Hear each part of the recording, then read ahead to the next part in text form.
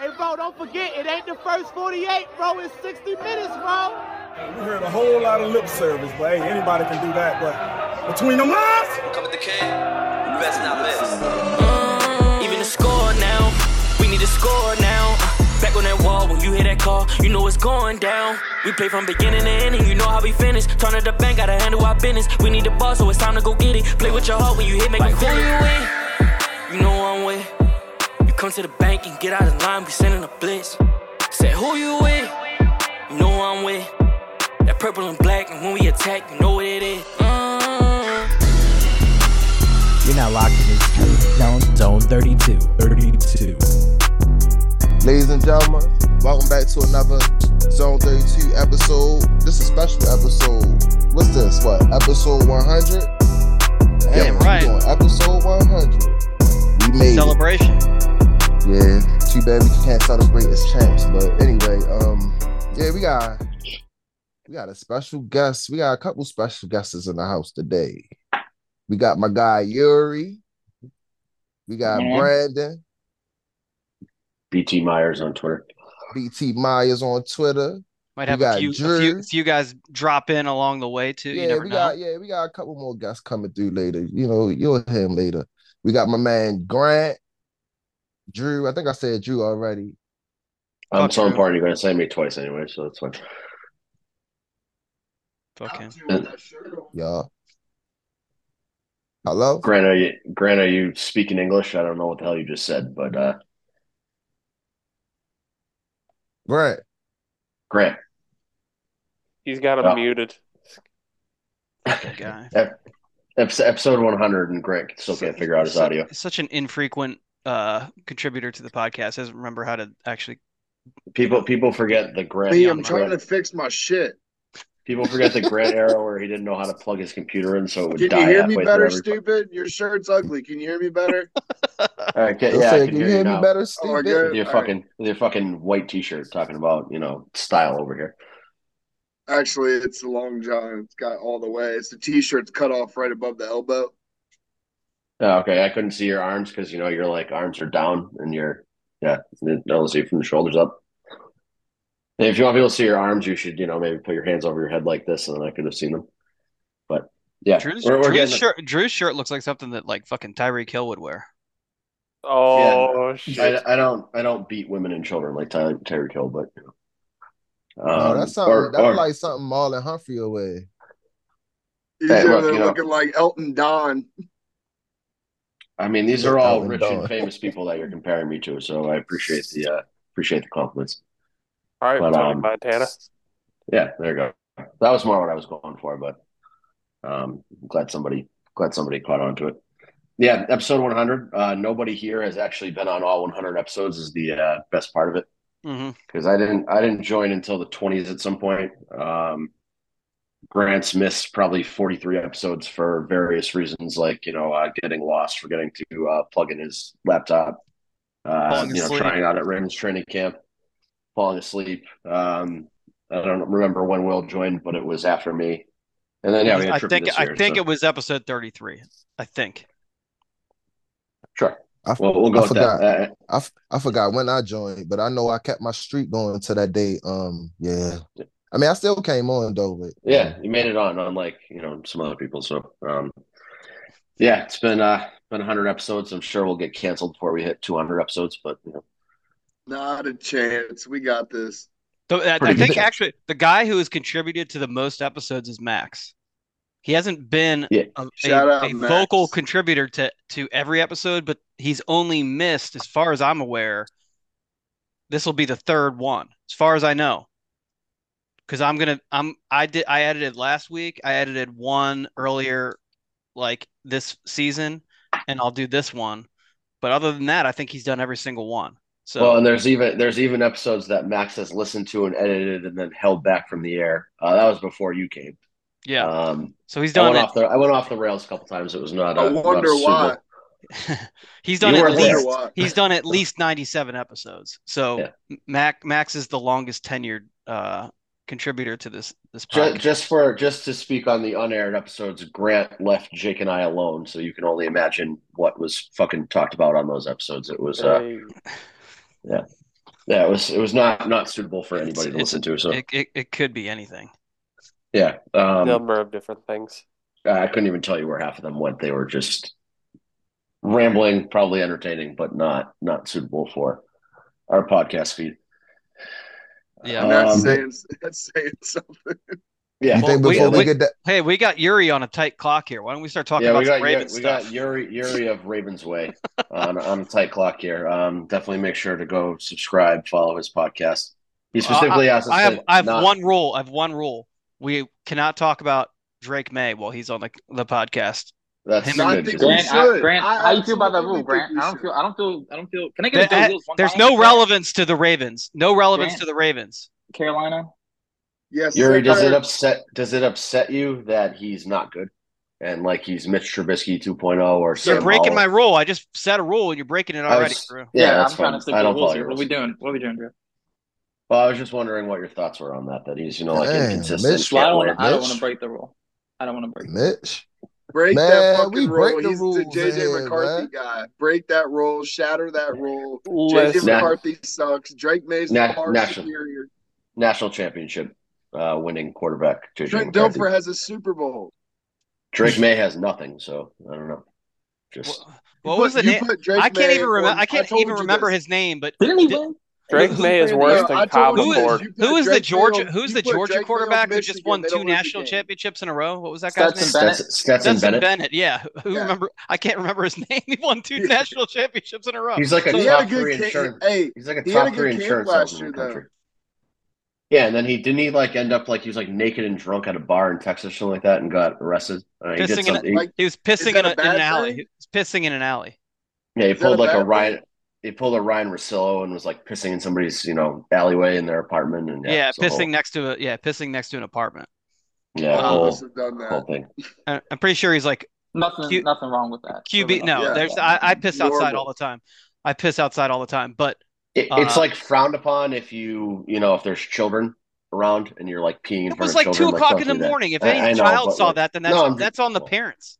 I'm just covering our bases here. We don't condone peeing in front of little kids. So. No. Like I piss in the woods behind my house. Why did we all of a sudden go to R. Kelly? Again, we got some interesting people that listen to every word that we say that I just wanted to make it very clear of, our thoughts and feelings towards that. I choose places to piss outdoors that are private. They should be anyway. If anybody's can see me, then they're weird, not me. Yuri's on a time crunch, Will. I want Yuri's. This is your guys' episode. Do what you want. Yuri, I want your updated 7-round mock for the Ravens of your wish list of guys. Actually, I got a question for Yuri. Okay. Hypothetically speaking, if right now it's late at night, it's dark, if you were to show up in Owings Mills with a backpack full of notes, what would the notes say if you were to distribute them around the castle? Let's say I had 3 notes. Note number 1 is gonna say, don't take a defensive player at 30. Okay. It's a little wordier than your last. Hold on, but what about? Hold on. You and I had a defensive player that we were talking about earlier on the timeline. What if he's there at 30? Depends on what offensive players are there. It's such an offensive lineman and wide receiver draft. The crop's too good of those players just like kind of go zigzag and take a defensive player. It's just my opinion. But note number 2.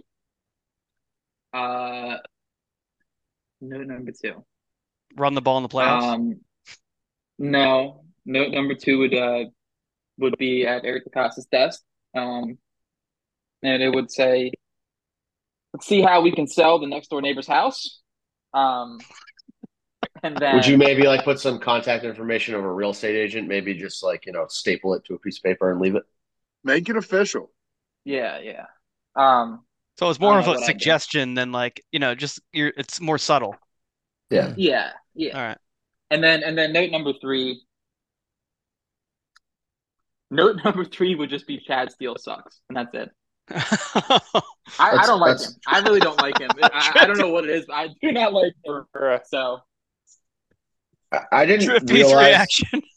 I didn't realize like Chad Steele was such like a widely known and disliked person I'm gonna until just like say there was no a kid. comment on that. Yo, Chad Steele is like the fucking like the Gestapo.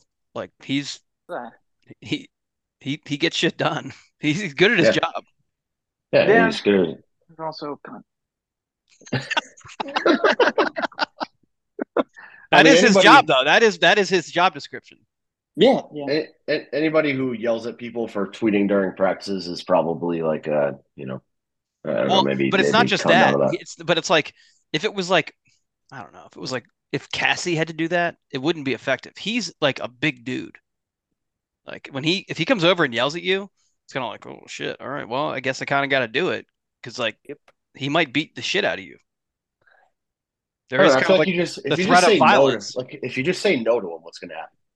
Then he'll probably take you behind the building and beat the fuck out of you. They're gonna kick your ass. They're gonna kick your ass. They're gonna kick your ass out the castle because that's what they told me. Yeah, I mean that's fair, but I don't know. I would if Chad Steele punches you, I feel like you get a lot out of that. Like you can he won't do it. But he won't do it. He's like the mafia, man. He won't do it where people can see it. Now I'm like tempted now. Everybody keeps being afraid of this guy, so I don't know. I'm with Will on this because Chad Steele literally is the mafia in Owings Mills. He is. He's really good. He's really, really good at his job. My personality is that if everybody says you can't do something and this is going to happen, I want to go see if they're right or wrong. So I don't know. Chad, watch out. It might be there next year.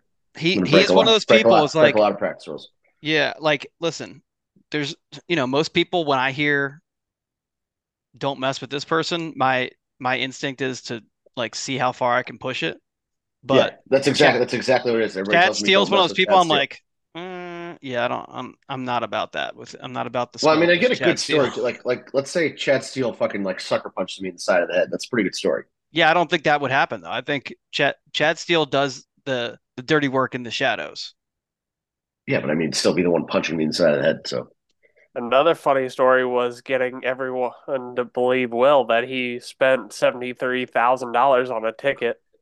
That wasn't hard. That was just a joke that like all it took was just it went way too far. Nobody who I intended the joke for believed that it was true. It's just that as soon as it made it outside the bubble of who the joke was intended for, idiots believed that it was true. And then as soon as the idiots started, spreading it beyond, then it was like, okay, well, I'm just going to run with this one. It was like the Hollywood Brown retirement. Yeah, exactly. Right. As soon as it makes it outside your intended audience, then I posted that with clear intentions. Still accounting for it. Yeah. I posted that with clear intentions to make fun of people tweeting eyeball emojis. And then like some dipshit with 500,000 followers picked it up. And I was like, oh, it's like, well, this is done. Nobody's going to understand the joke. As soon as British tabloids started writing stories about me, then I was like, well, I'm just going to take this where it takes me. I even like openly mocked that guy, and people after that still put you on the news. So, yeah, local news reporters called me and like even vetted the story. Yeah, and not much vetting. No. Hey, what did you say your last name was? I didn't say my last name. We don't use last names around here, buddy. Yeah, this is Twitter. Yeah. We got sidetracked from Yuri's 7-round mock here, though. Yeah, I'm waiting on that as well. Okay. This is the February 28th version because I'm sure by draft day we'll have at least. So at what point are we going to get? By the end of the weekend, we'll have different picks. At what point are we going to get a mock draft that you then put into Madden and simulate a season? That's when we know it's getting serious. You want another one of those? Yeah, we need at least one more. The problem is last year they didn't take A.T. Perry, they didn't take Cam Smith. It's just it was in the script. We probably would have lost more games. There we go. We got another friend. That was in the script. What's up, us? Yuri is giving us his mock draft now, so we have to see where Yuri wants us to go, and then when it gets serious, when you're like comfortable with it, we need the Madden simulation. So okay, well. 7-round mock draft. You could just give us your. How about this? Just to make it simple, give me your dream pick at 30. Dream pick is Fatsunu, but he's not going to be there. He'll be going in the top 20. Give me your realistic 25. Dream pick at 30. probably a Donnie Mitchell. Jordan Morgan, I like Jordan Morgan, but I think he probably is going to profile into being a guard. But Fatanu is just such a road grader, and I almost want to move up for him, but I know it's not going to happen. But I'll give you my first 4 picks. I'd probably go Mitchell, Amadaji, the tackle from Yale, at 93, the other corner from Missouri, Abrams Drain. And then in the 4th, I'd probably pick somewhere between Braylon Allen and Cooper Bebe. But I think Bebe is going to go after he tests this weekend. So those are my first 4. I like both. I like both the corners from Missouri. Also, they're both Rake Straw. Rake Straw is a way better name. No, but they're both really good corners. They're both really good, but obviously Rakestraw is awesome. But no, I think I mean, if your name's Ennis Rakestraw, you have to be really good at football. Yeah, so it's a nerd name. Yeah, you can't have that name and not be like an all-pro every year. Well, and Yuri classified him as a psychopath earlier, which I love. He is a psychopath. You need corners that are. It's a red flag. That's a green flag. Like that's what I want. And just to clarify some things before Grant freaks out, we don't want him like punching children or something like that. Like that, that's a bad kind of psychopath. Yeah. Or Grant gets his panties in a bunch about his boyfriend wide receiver. Is Grant muted again? No. Who's his boyfriend wide receiver? Grant's studying for his BBC list. George Pickens. Grant's a big fan of George Pickens and that guy from Auburn who punched a 9-year-old autistic kid. Those are his 2 favorite wide receivers. They think that I should like him because he's got it. Because I don't care if somebody's got a criminal history. Apparently, I asked if you liked this guy and you did not confirm or deny. So I'm going to assume that meant you liked him. I'm sure you had no idea who he was because he was like 8th string wide receiver and he's like 28 years old. But he popped up and he just screamed Grant guy. Yeah, I saw the story and I was like, this is Grant's guy.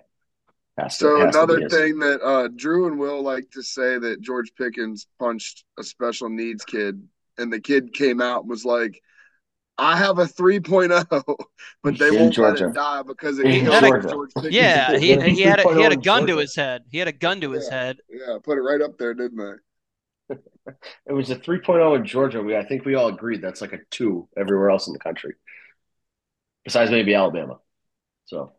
I don't know. It wasn't a really great defense on that kid's end, but I like Yuri's mock other than it doesn't have any Michigan guys. But hold on, Yuri, don't you? Your podcast is with how do you pronounce that guy's name? Boss. I just call him Boss. Voss, yeah. He is the world's biggest George Pickens fan. He's the guy who argued with me that we shouldn't have taken Tyler Linderbaum. We should have taken George Pickens 25th overall. No, you have him confused with. Oh no, I don't. He said we He said we should have taken George Pickens over Tyler Linderbaum. He says he's watched George Pickens since he was like 11 years old. He's the world's biggest George Pickens fan. I mean, who wasn't watching? No, you're thinking of. No, I'm not. There's a Vogel.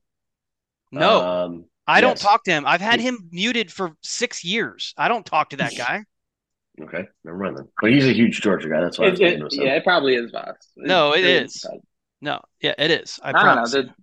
If you just tell Voss that if he says to cut Patrick Ricard one more time, I'm going to have to go scorched earth on the internet. So.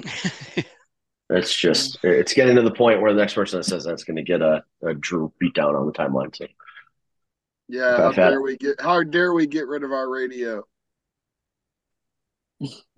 I would pay money for you to call Patrick Ricard radio to his face. I would never do that. Yeah.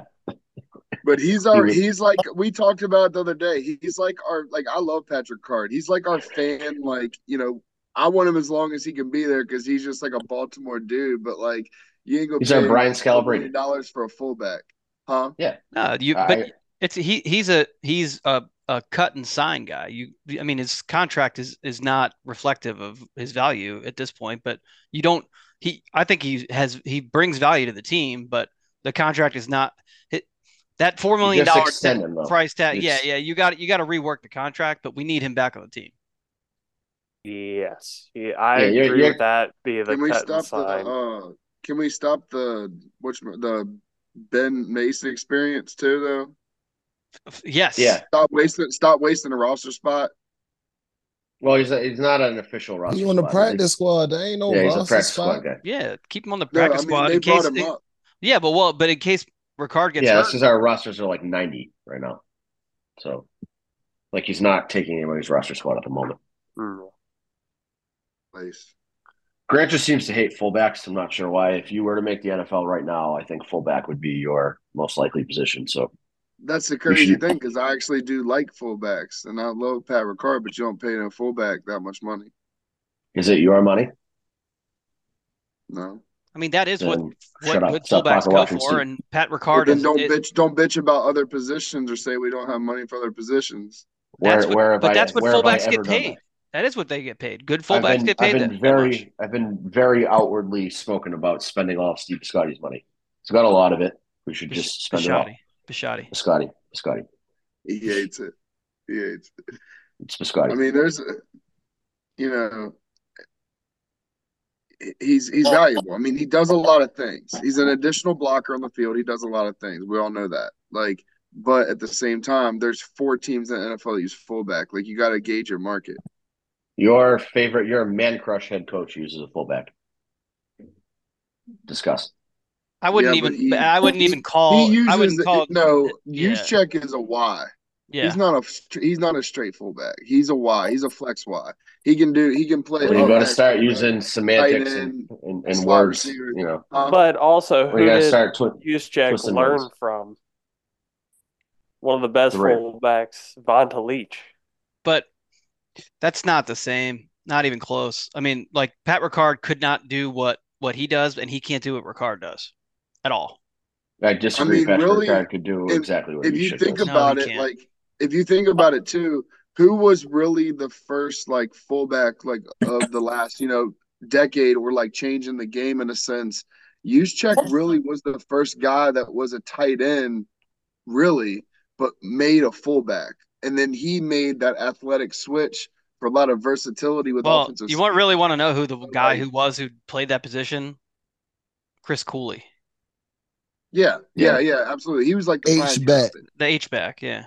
Yeah, but he wasn't Chris Cooley was awesome at what he did, but I think Juszczyk is a better you would put him in a run game to lead block. You wouldn't put Chris Cooley as an upback or fullback to lead block. He played much more of a game like Juszczyk does than what Pat Ricard did. You would never have Chris Cooley or Juszczyk play like you do with Pat Ricard would flatten Juszczyk in a one-on-one situation. They're just not built the same. Who was the wrestler's son? I wanted him. Dude, Bronson Rexsteiner or something like that. Yeah, he's like a main event wrestler now. Yeah, he is. Is he? Yeah. Dude, he ran a 4.4 and he was 250. He's fucking huge. I assume he would not have passed an NFL drug test. No. He is fucking huge. Huge. He's Scott Steiner's son, I think. Right now. Yeah, he's Scott Steiner's son. That's who it was. The son of the Steiner brother. Yeah. Yeah. He went to Ohio State. I think he went to Ohio State. No, he went to Kennesaw State. Kennesaw State. Oh, did he? Okay. Yeah, he went to some You're thinking of James Laurinaitis went to Ohio State. That's what I'm thinking of. Yeah, that's what I'm thinking of. That's a Road Warrior, right?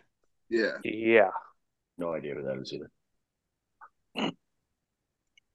Yeah, James Laurinaitis, he was Real Sports. Road Warrior type ordeal. Yeah. We haven't even with Ohio State acknowledged Hassan being here. Well, we did, but he didn't speak. Yeah, he's not talking. Y'all talking about mock drafts. I don't watch college football. I came here to say I just want to say we're not gonna go nowhere with John Harbaugh as a head coach. That man talk to him, Oz. Talk to him. All right. We have a good team. We had the best team last year. And look at us. We lost. Man, it wasn't Harbaugh's fault. Whoa. I mean, it's your boy Bateman's fault. That's fair. But it's Harbaugh.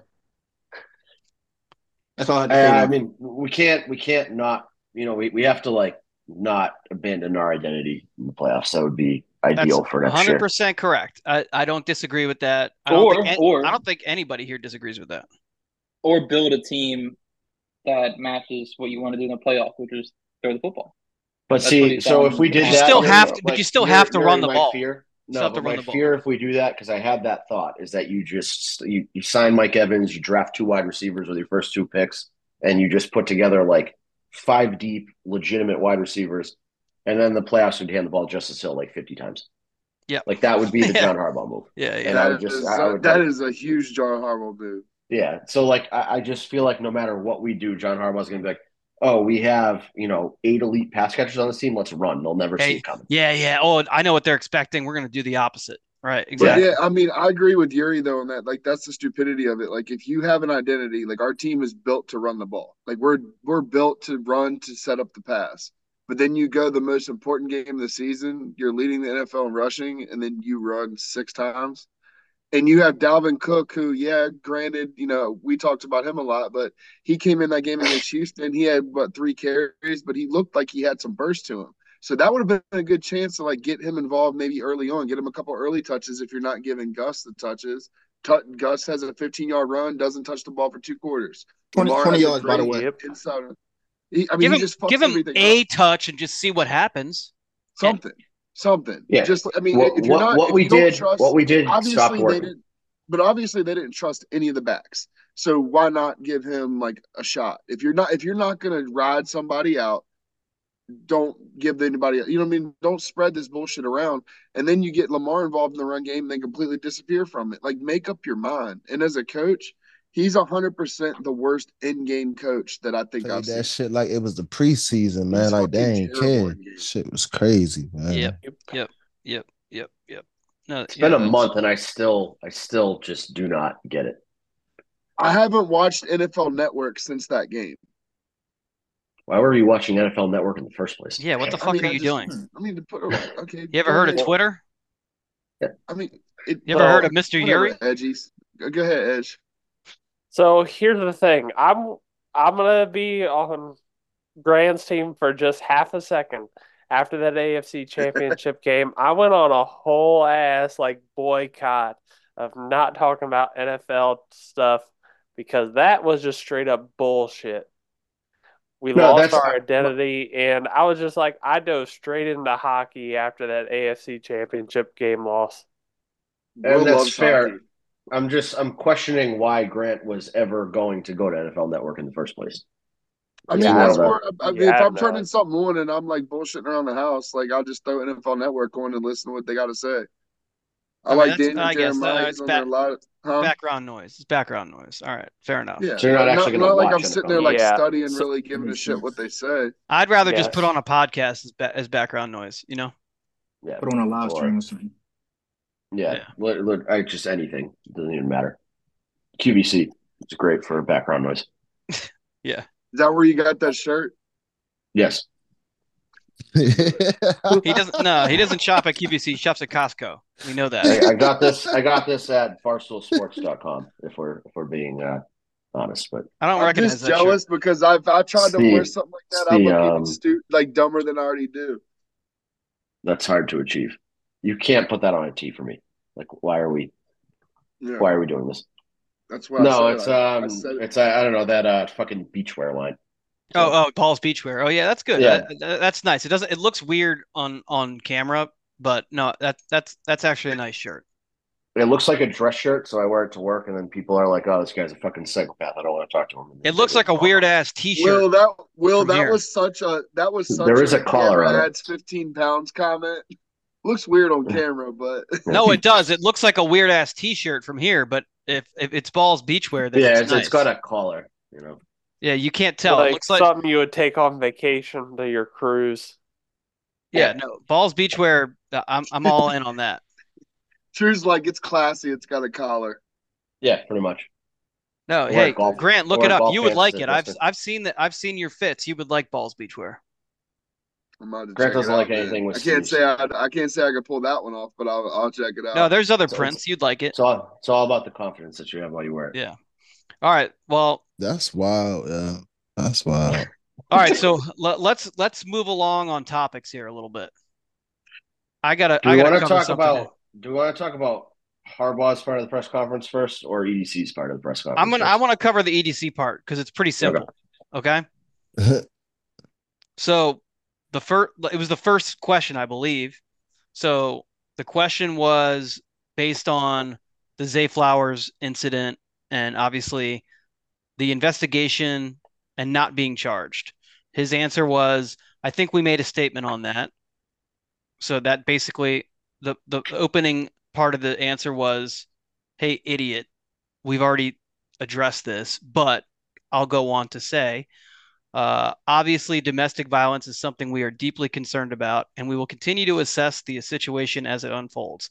People on Twitter then took that to mean that there's more to the situation and it's going to become a bigger problem.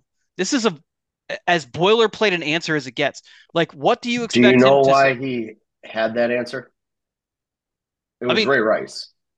Obviously, right? Like, well, yeah, like, okay, here's the alternative answer. The alternative answer is case closed. He didn't do anything. But like, what the fuck? What good would that answer give? Like, that there's no good reason to give that answer because then it opens the organization himself, Zay Flowers, up to look like an asshole. Everybody to look stupid, right? So, like, this just leaves the door open if somehow something like crazy happens. If a video comes out, exactly that, right, you know, exactly. TMZ employees buys from a failing casino, so you don't look like an asshole. I mean, that is exactly what happened with Ray Rice. Is that it leaves that tiny little sliver of a you know, a cracked door open if something insane happens where some wild evidence is produced that shows Zay Flowers beating the shit out of his girlfriend, which there is no indication that happened. None at all. Because if that existed, the police would have it. He would be arrested. He'd be cut from the team. Okay. So, it's insane to me that everybody is clinging to this idea that he's going to get suspended. The police investigated him for over a month. Okay.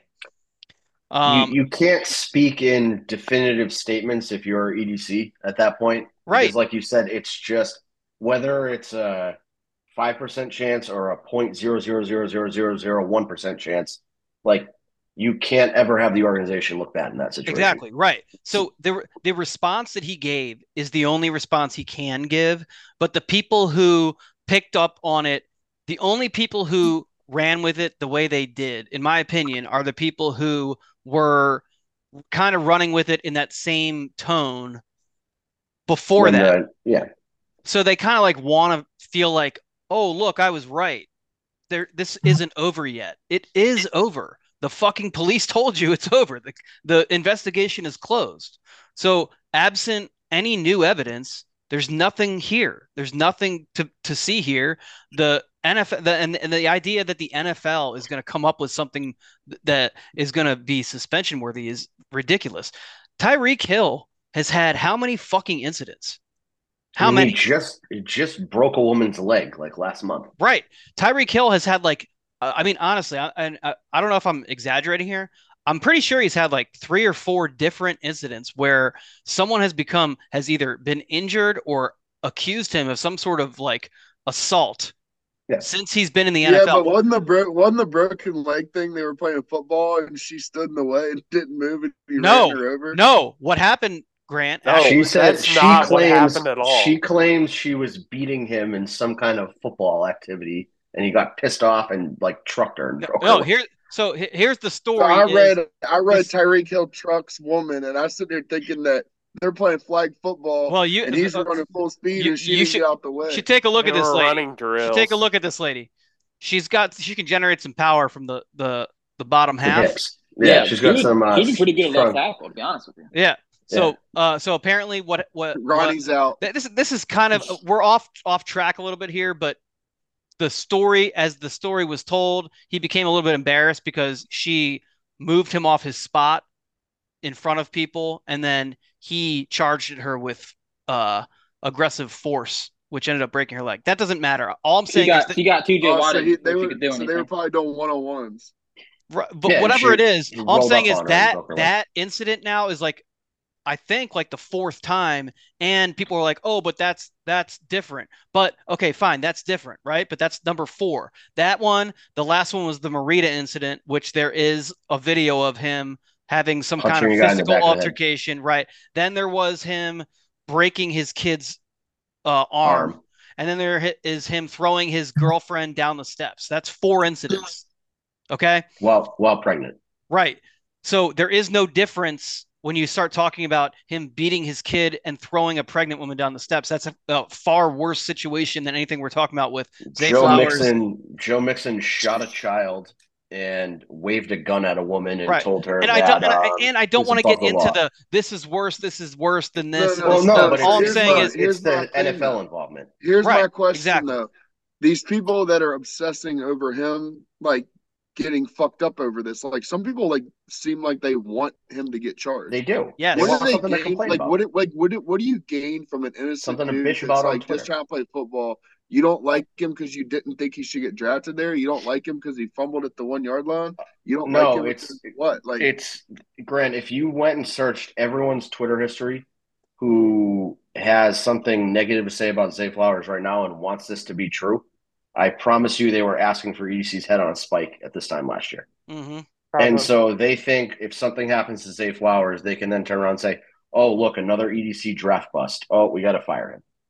They want to cling to that take that EDC is terrible. They're all the same. We all know that I trolled really hard on him. Yeah. And like he's a good dude. Like if we're getting serious, like he's a good dude. He's a great dude. Your criticisms of him were all he does his job. He didn't do a lot of things I wanted to do, so I criticized him. Your criticisms of him were because he didn't. Was it 100% serious? No, I troll. It's a fucking bit. But like when people get serious and like want the team to fail just to make a guy look bad, it's fucking terrible. Like it's weird. Your whole point was that you wanted EDC to kneel at the altar of Grant and do exactly what Grant wanted, and when he didn't, you're going to make fun of him for it. Well, but and he finally did, and we went to the AFC Championship game, and John Harbaugh fucked it up. Yeah, but there are people who legitimately like they wake up every day and they're like, I need to. All right, Yuri. You have me. Thanks, man. Yuri. All right, Yuri. Appreciate you, brother. Yeah. Make sure we check out Yuri's Madden simulation too when that comes out. It's going to be very important content in the Ravens world. But no, there are people who like wake up every day who are like, I need something to complain about for the Ravens. That's just. And I'm going to give you an example, and it's something we're going to talk about later, but I'm just going to give you a little preview of that. The Ravens report card, the NFLPA report card came out today, and the same people who are kind of still clinging to the fact that, the Zay Flowers is going to get suspended bullshit. They also, okay, sorry, dog's up my asshole here. Those same people, I predicted this when the Ravens report card came out, where this year we moved up in the rankings from last year. Last year we had one bad grade, and it was the strength and conditioning coach, right? MAGA Steve. Yeah, MAGA Steve, who, by the way, last year when that grade came out, we had the sun. Yeah, we had already fired him when the grade came out last year, and people were all over that. Oh, Steve Saunders. We had already fucking fired him weeks before the goddamn grade came out, so it was already a moot point. The franchise, the organization had already addressed it, right? But the grades had already been tabulated before they had been released, right? So they already knew it was a problem. Now, when the grades were released this morning, I said, watch. The same old shitheads are going to start complaining. Oh, look, the Ravens are, suck at this. Look, the Ravens are 15th out of 32. We suck. We're in the middle of the pack. Meanwhile, at the same time, the grades are coming out. The world champion Chiefs, guess where they ranked? 29th, right? Is where they end up? No. Or 31st. No. Yes. 32. Commanders are below them, I'm pretty sure. No, they weren't. No, they weren't. Chiefs were 32 out of 32. All right, but here's the other thing. But hold on. That one of those people, the person I expected, I found his loophole. You know what he did? he went on a tirade about how it took all this and that and the other thing for John Harbaugh to get rid of Steve Saunders. This year, he's writing this tweet about how last year it took John Harbaugh all that time to get rid of Steve Saunders. Now, let's remember, I just told you, last year when the grade came out, we had already gotten rid of Steve Saunders. This person is writing a tweet this year when the grades came out about Steve Saunders. So 2 years removed from the grades, we're talking about Steve Saunders still, somehow as a knock on the Ravens organization, when this year, guess what category was our greatest improvement this year? I mean, it's not hard to strength and conditioning coach. Strength and conditioning coach. So that's what we're going to focus on. That's what we're going to fucking focus on. Here's the thing. Like, what? Like, there's no way anybody takes those fucking lists seriously. Well, apparently someone does. Grant, people take anything that you put a letter grade next to and anything you call power rankings. Early when we had the blog, Will and I discovered that if you put power rankings in the title, it gets, like 40 times more views than anything else. And at one point, Will and I were exchanging blogs where we went into a random generator and clicked shuffle with all the teams' names. And that's what we put as our. No, the way I would do it is I would go in and I would find some sort of list that was based on like some sort of power generation. Like it would be like based on like the states ranked on how many like Tesla charging ports they had. And I would rank the teams based on which state the team was in. And that's the power rankings, and people would get so mad at where their team was ranked. And I would say, oh, well, here's the source. And then they would click on it and be like, oh, whoopsie.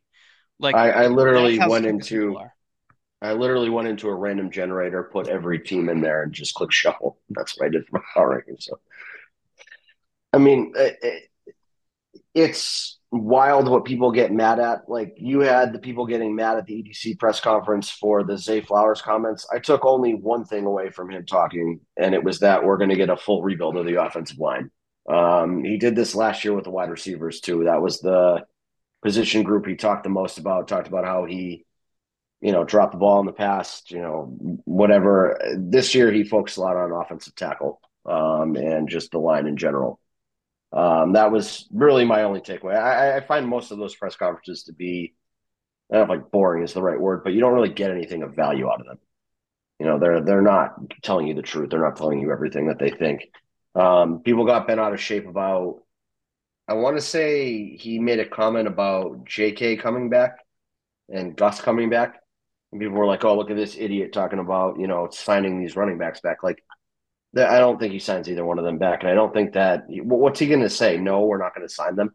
Like, if they want to come back for veteran minimum, maybe he'll sign them. So he's not going to close the door on any opportunities there. But I think really our only takeaway from that press conference should be that the offensive line is a priority this offseason.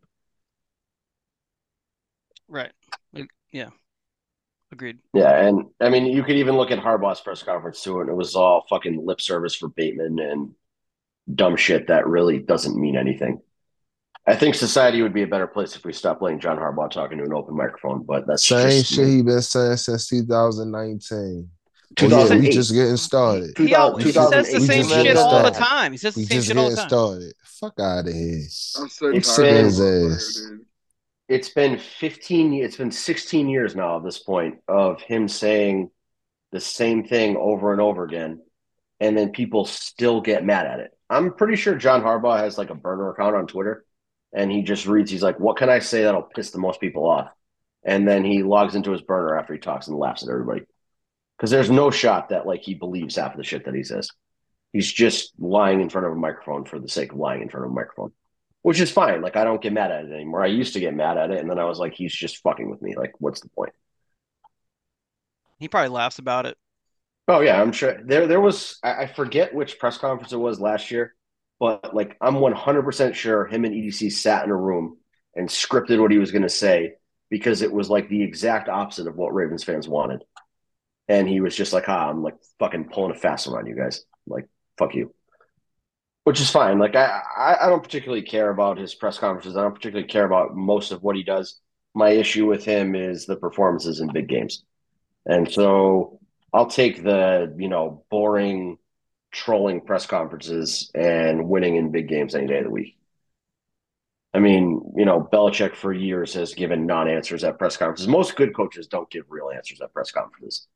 I mean, you don't see Andy Reid putting out some deep, intelligent thought pieces at press conferences. Like any coach who's been successful is typically not really speaking to the media like that. So I don't know why anybody expects anything different.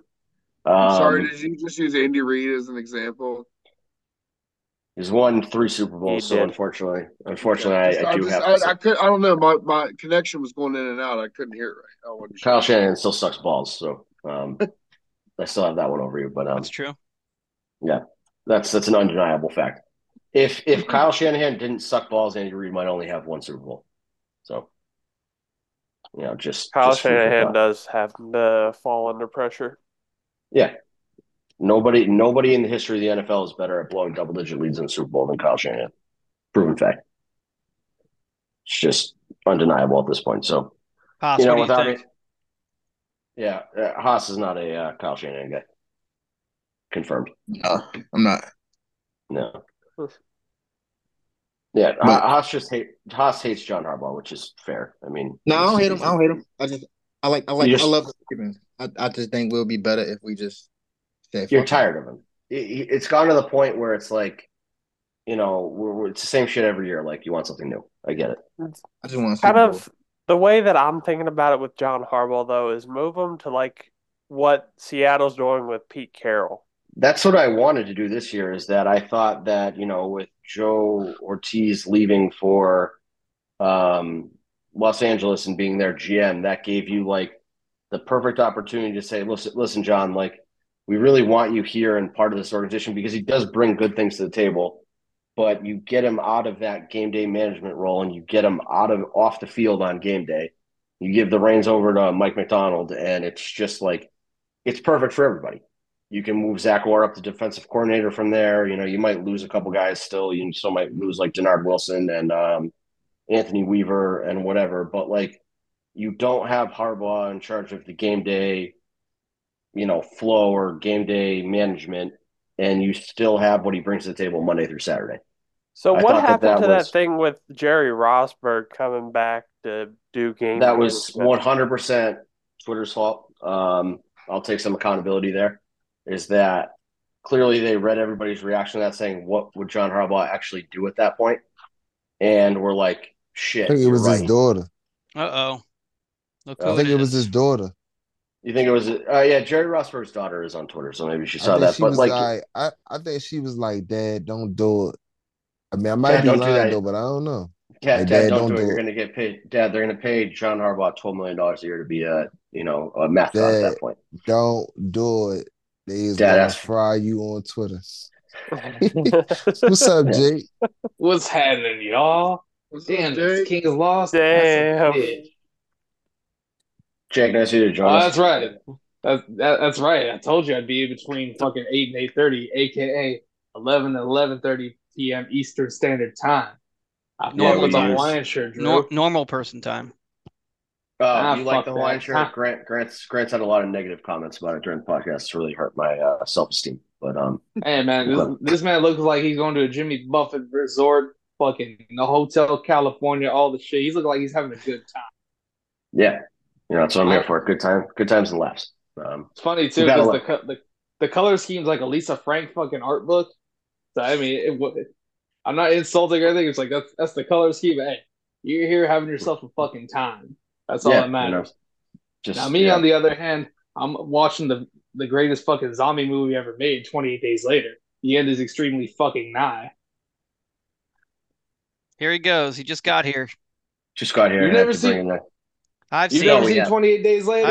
I've seen it. Phenomenal movie. Jake, what did you think about EDC's press conference? He did what he likes to do. Says nothing while talking. He said absolutely nothing of substance, really, other than, oh yeah, we like pressures. I like all that Adolfo. Yeah, these are these traits we like about certain players. They got nothing in the specifics. which is what he does. Nothing wrong with it. That's every GM in the league. It's all games. It's all gamesmanship. Say as little possible while you're speaking words. Yeah, fill as much airtime. Yeah, exactly.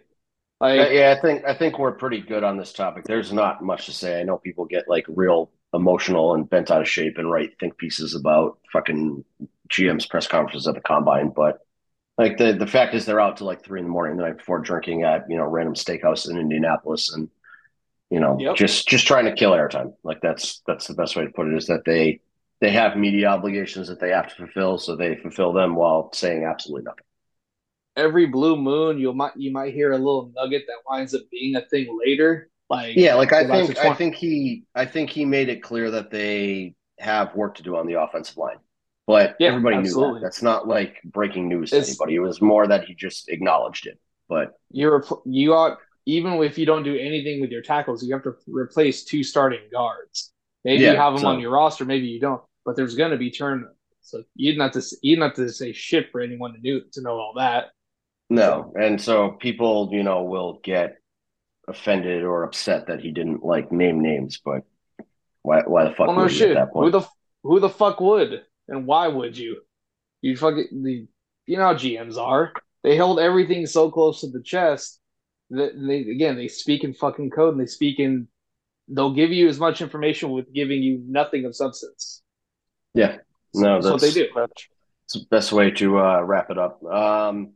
And Will touched on earlier, but that whole report card came out. That was fun. Yeah, again, another that those things are like made for Twitter interactions. I'm pretty sure. Like they only put that out because people will touched on the people who were like talking about fucking Steve Saunders in 2024, like he wasn't gone last year. And there was really, it was funny to dunk on the Bengals. Like I would say every year there's a couple report cards that come out that say funny shit in them. Like the Bengals only give their players 3 meals a day, 1 day a week. And so it's funny to be like, oh, Bengals fans think that they're going to be able to afford, Joe Burrow, T. Higgins, and Jamar Chase on massive contracts, but they can't feed their players. Like that's funny. Yep.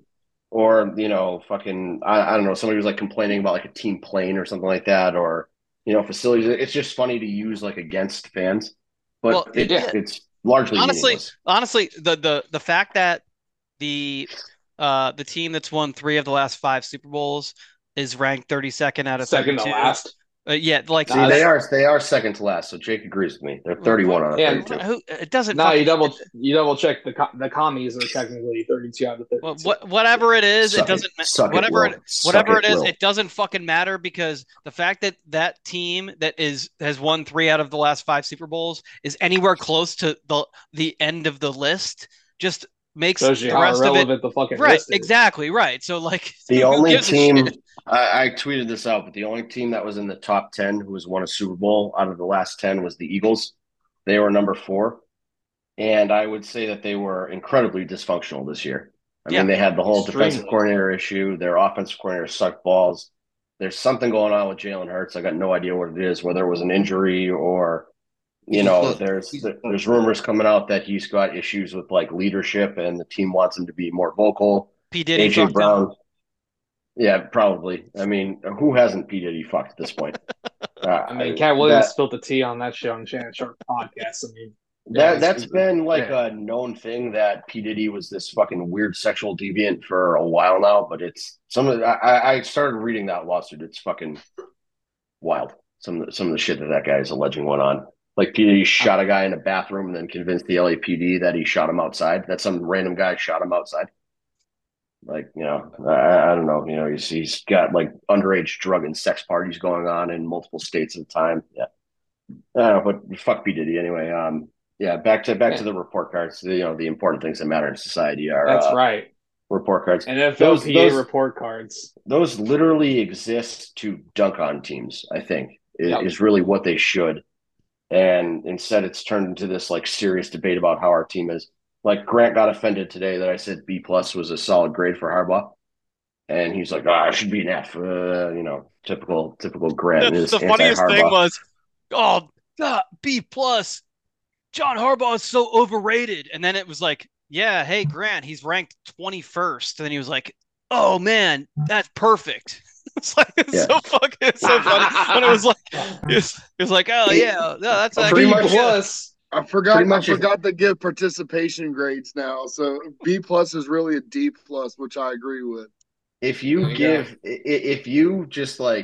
we just got Grant's live reaction to anything that comes out on the internet, he is like the perfect person that these things are baited for.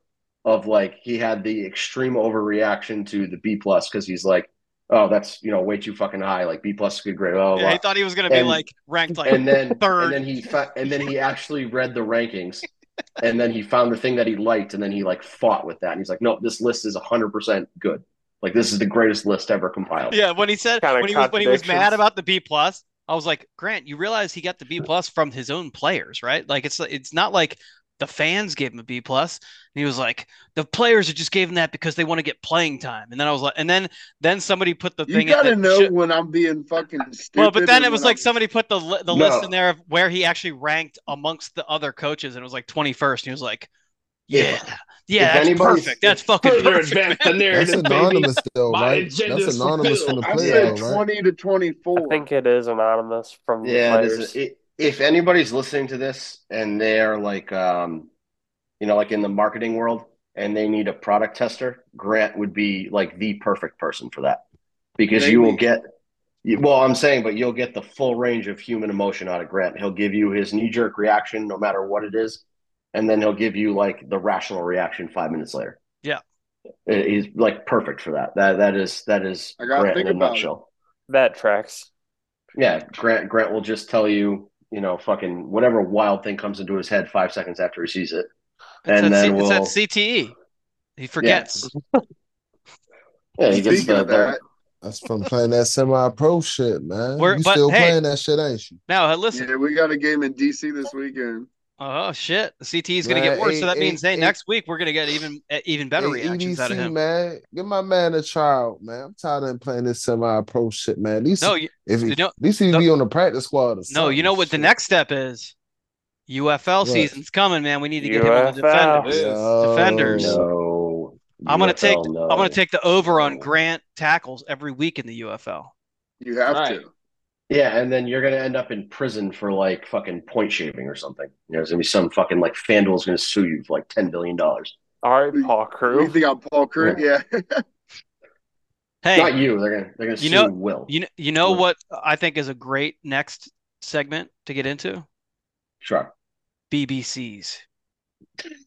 Pause. Big Black Cocks. All right, that's fine. Pause. Talk about. Pause. I guess we could talk about Big Black Cocks. No homo.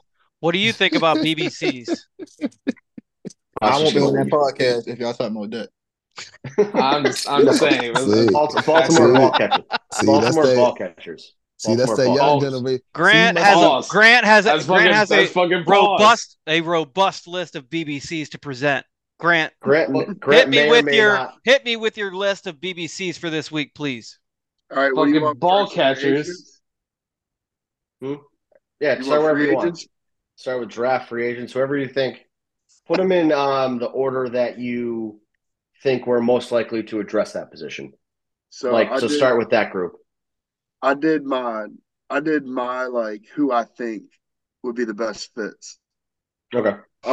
Free agency top tier, pretty big free agency class. So I mean, like, it's an underrated receiver free agency class. Number 1, T. Higgins. If he's out there, I think they tag him. They have to tag him. Yeah, they announced that they already did. Yeah, I think now they're. Yeah, I think now they're just waiting for someone to give him an AJ Brown. Yeah, so they officially tagged him, and he's going to be able to go and negotiate with somebody else. All right, take that off then, because I didn't think they tagged him yet. I thought that was like just like when it was Ari Murrah, whatever. That's who started it, but then Schefter confirmed it, so it's real. So then Mike Evans, from home shared it. Mike Evans is next. Calvin Ridley. I think both of them fit well with what we need. Calvin Ridley would be a good Z. Mike Evans be a good X. Both of them. I mean, Zay's pretty fluid, but he's more or less he's better in that kind of slot role. Let him utilize his quickness. They like to get the ball to him quick. The sleepers, free agency sleepers, Tyler Boyd. I like his game a lot. I think that he's wasn't utilized the way he should have been in Cincinnati, and he's got two studs in front of him. But I think he's a dude. Noah Brown, I like Noah Brown a lot. He played well with Dallas. He looked good last year with Houston. He's like a low end guy that would come in and kind of he might be able to do more than what like Nelson Aguilar did this year. We brought back Nelly. I like what Nelly brings. I'm glad we brought him back. But Noah Brown, he does a lot of things good. Um, Drew's man and Will's gonna love him because he's got a hyphenated last name, but Donovan Peoples Jones. I think what he does within the game, he's a physical receiver. He's not afraid to put his nose in places. I think that's somebody that we like in Baltimore. We like that mentality. We like that type of play style. He does he can stretch the field. Not really a good underneath guy, but he will stretch the field. He'll make big plays, make big catches, tough contested catches. Draft top 10 receiver. Hold on for sleepers. I'm surprised you didn't put his name in. Laviska Shenault. So he was up there. I like him. I feel like he's a Grant guy. He is, and I was looking at him, but like I like his game, but he's not somebody that I'd be like, okay, like I think he would come in right now and fit and be a difference maker versus what we have versus what the potential we could get. My reasoning for wanting him is that you could use him in that kind of gadget slot role that we've been putting Zay in, and you let Zay, be more of a deep threat at that point. You and I were screaming all year for Zay to get more looks deep. And the reason why he didn't is because, like you said, he was the guy that we relied on for the short shit. And so if you can bring in... He was always in jets. You can't really stretch the field if you're running jet motions, 20%. And so if you bring in Shenault, maybe he could be your jet motion guy, your quick passes underneath guy, and that lets Zay stretch the field more. That was kind of my rationale on him. And Shenault also, he's a running back that plays wide receiver. Yeah, which I'd be okay with that too. You talking about Joe from Jacksonville? Yeah. He was last year. He played Carolina last year. Yeah, right? But he was hurt. I think wasn't he for most of the season. He's cool. I like. He cool. Yeah, he didn't play. He didn't play much last year, but I want big. I'm glad Marquise Brown is on your list too because I thought it was going to. I almost put him on there for you. It was close, but he's a tweener. He's not a top tier guy, but he's not a sleeper. So it's like he's the same way I view T. Higgins. He's not going to be your wide receiver one. He's not capable of that, and he's going to want wide receiver one money. T. Higgins was my if he would have hit the market. He just said 1-1. Yeah, but I mean Grant is now smart and realizes he doesn't want to give the Bengals picks for him, so took him off the board. I agree with that. Top 10 draft wide receivers. Obviously, hold on. I got a question for you. I got a quick question for you. Why wasn't Odell on your list? To me, I want him back. I'll take him back, but I'm doing more or less free agents that aren't associated with Baltimore. You know what I mean? Bringing him back would just be a re-sign because he's already under contract. Yeah, you're looking at people with no history in Baltimore. I got you. Okay, fair enough. Just making sure. Top 10 draft wide receivers. Number 1, Marvin Harrison. Number 2, Rome. I like Marvin Harrison's the obvious. I mean, he's a superstar. We all know that. Rome is he reminds me a lot of Odell, not necessarily his speed, but the way he plays the game and the way he plays the position. He reminds me a lot of Odell. Does a lot of great things well, makes a lot of tough contested catches, great hands, great route runner. He does everything. Malik Neighbors, LSU, he's number 3. Drew and I have talked about him before. Him and Rome are 2A, 2B. Why do you think they keep talking about Neighbors as 1? So in any other draft, a big receiver. People like if Marvin Harrison Jr. didn't exist, Neighbors would probably be the first guy off the board in the draft, and you could argue that it would be Rome. You have 3 legitimate top wide receiver prospects in this draft.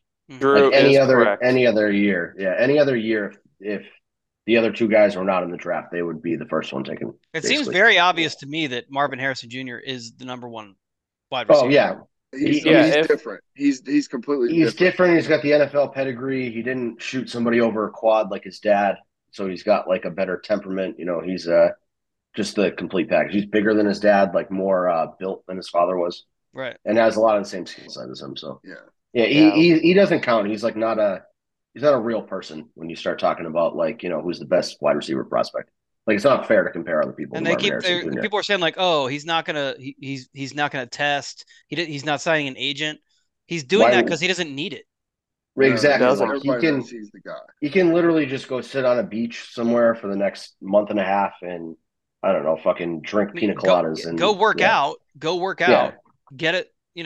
Sign it. Well, don't sign an agent, but go work out. Go.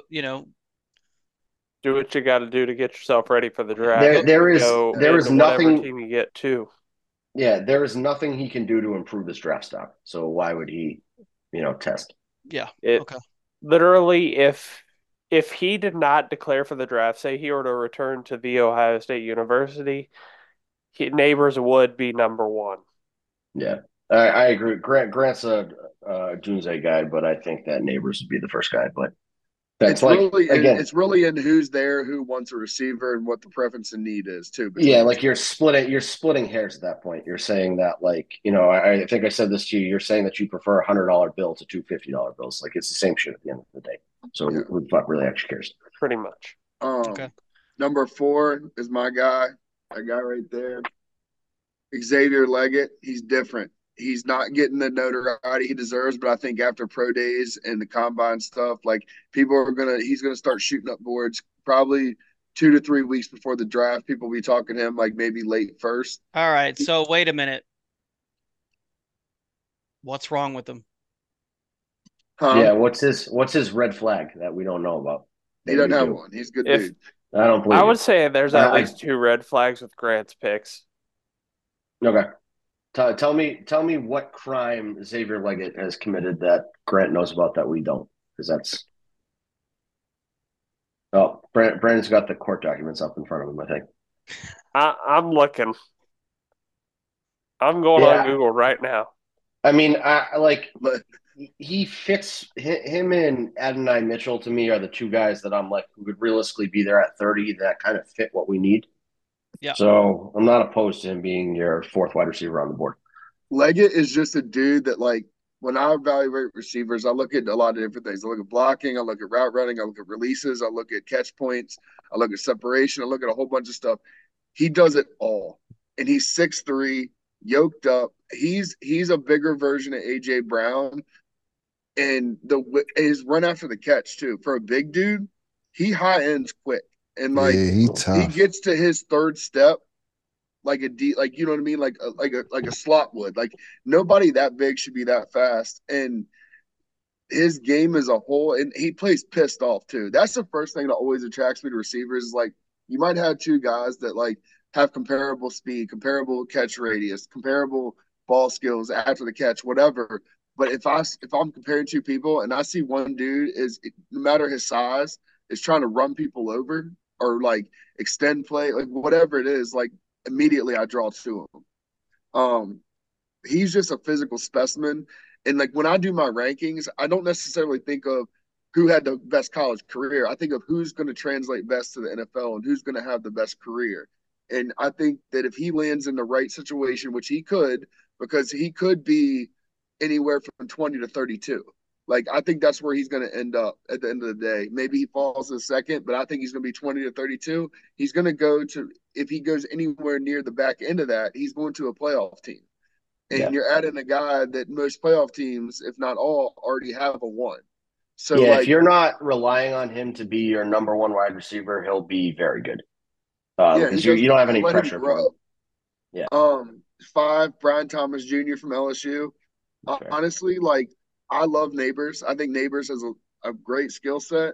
Brian Thomas is a freak. He's 6'4". He's a little bit leaner, but another guy, speed, downfield ball skills, separation down the field. He does everything that you want in a wide receiver. This we have no shot at him though, right? Loaded. Huh? We have no shot at him, right? Brian Thomas. Honestly, I could see him going before Leggett and there could be a run on scouts like him a lot. They like Troy Franklin a lot. They like Neighbors, or Rome, Marvin. So there's 5 receivers that could go in the top 12, top 13. Yeah. So like I could see a mini run where 3 of them go in a row in the top 12. Found a red flag for Grant's boy there. There's some separation issues. Like we're an anti-separation podcast. We put this out there last week because of everybody posting the clips of Bateman's separation. Yeah, that's why I made the comment about separation. See, I didn't know about that. I was trying to look into or do the due diligence of trying to find the as we call it in Indiana, the my case. Find like the thing with separation I hate is that people, it's meaningless. If you separate from 5 yards from a guy on the backside of a play, like who the fuck cares? Or you separate 5 yards after it was, your time to get the ball. Like you were covered when, you were the read. And then when you're no longer the read, you pull away from your guy. Like that doesn't help anybody. And then I found a couple clips of him where he had basically swatted the guy who was covering him. Oh, so he's an OPI guy. Yep. And like I watch a lot of like the games, like film, but like if you want a quick clip of like what somebody can do, like YouTube highlights will show you what potential looks like. A lot of people use that to rely on complete judgment, but like if you want a quick glance at somebody, I suggest you go look at him and his videos. The dude is special. Like what you're still talking about Leggett? Yeah, but I went back to him, but that's because that's what he's talking about. But anyways, I like him. I hope you draft him. So Grant, a guy that I always hoped would be a Raven and never was because of his size and his high point ability is Alshon Jeffrey.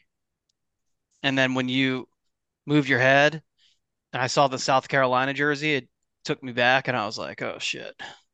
Now I'm gonna have to be in on this. I mean, he's a lot like Alshon, and I'm not saying he's gonna be as good as, but his game is like T.O.'s game. Like he's a big physical dude, and he will run after catch. Like you don't really see guys with that size, that strength, be able to do those things. They're either one way or the other, or maybe one way with the low half. You might have a guy with semi-speed, but you don't see a guy with jets. Don't make me regret this. Don't make me regret this. If I find out that he beat up a retarded kid, then it's your ass. All right? All right. I'll take blame for that.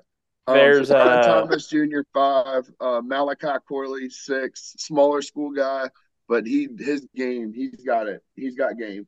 He could fall because of where he, you know what I mean? There's smaller school receivers sometimes. Do you like him because Steve Smith likes him? Is that what turns you? Do you like him because Steve Smith speaks highly of him? I didn't even see that he did, but I love Smitty. So if we agree, then I'm cool with that. My fear with that is that Steve Smith was the first guy to like put Corley's name out there, and Steve Smith had a lot of nice things to say about James Prochet. So now I'm like, I question what he says sometimes. All right, so I should think about that again. But no, he's another one. He's good. I mean, he's probably a second round guy, but he's got game. And 7, Xavier Worthy, another one of my favorites. Must be something about the name Xavier this year, but I think he's better than and last year, apparently. Xavier. Yeah, right. Flowers' first name is Xavier, not Xavier. All right. Well, it's we're in the same neighborhood here. Yeah, but speaking of him, like if I called you Bill instead of Will, you'd get pissed off at that. So I wouldn't get pissed off. That's the same neighborhood. But speaking of him though, like speaking of Zay, like I mean, honestly, if you watch Xavier Worthy, he's this year's Zay. Like he's 6'1", 175. Like he's a little leaner, but he's got that quick twitch and he's explosive. He's this year's Zay. I like his game. He's another one that he's a smaller, skinnier guy, but he will try to run over DBs. Like I shared a clip in our chat where he tried to run over a dude at the goal line. He was already about to be in the end zone and truck the dude. And like, after the way this season ended, we need that, huh? Well, and give me somebody with that mentality. And I'm another one, like when I'm evaluating the positions of receiver and thinking of like who could go to Baltimore, who could go here, who could go there. I'm not one of those people. It's like, all right, we need a tall guy. We need a fast guy. We need a catch guy. No, if you can play and you can run the route tree and you can play the position outside the numbers, inside the numbers, I don't give a shit. If I don't care if the whole receiving core is 6 foot tall, 5'11", I don't care. If you can play, you can play. And like that's where people get caught up a lot is, oh man, we need an X receiver that's 6'5". No, we don't. We need an X receiver that's an X receiver. It's a certain skill set and intangible that translates to that position. If there were two guys, if there were two guys that fit that X receiver mold, and everything is the same across the board for both of them, and one of them is 6'4" and one of them is 5'11", I'm obviously taking the 6'4" guy. Well, if everything's even across the board, yeah, that's exactly like it. That's your if you're looking at two equal resumes, then yeah, size matters, but it doesn't matter if one resume is significantly better than the other one. Yeah. 8, Troy Franklin from Oregon, fast speed. Another guy run after the catch. He's kind of like JSN. He reminds me a lot of Jackson Smith and Jigba from last year. But doesn't have a problematic name, so that's a plus. Let's stick to the acronym on that one. Catch a quick slant. There's multiple times where he's caught a quick slant and then split the secondary. Like it takes a certain type of speed to be able to do that. 9, Ladd McConkey from Georgia.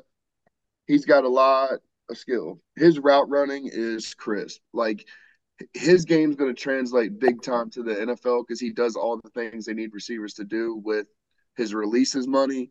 He runs a great route tree. He runs the whole route tree. He's got great hands. And he knows Todd's system. And he knows Todd's system. Yeah, exactly. Like, he played there for 3 years?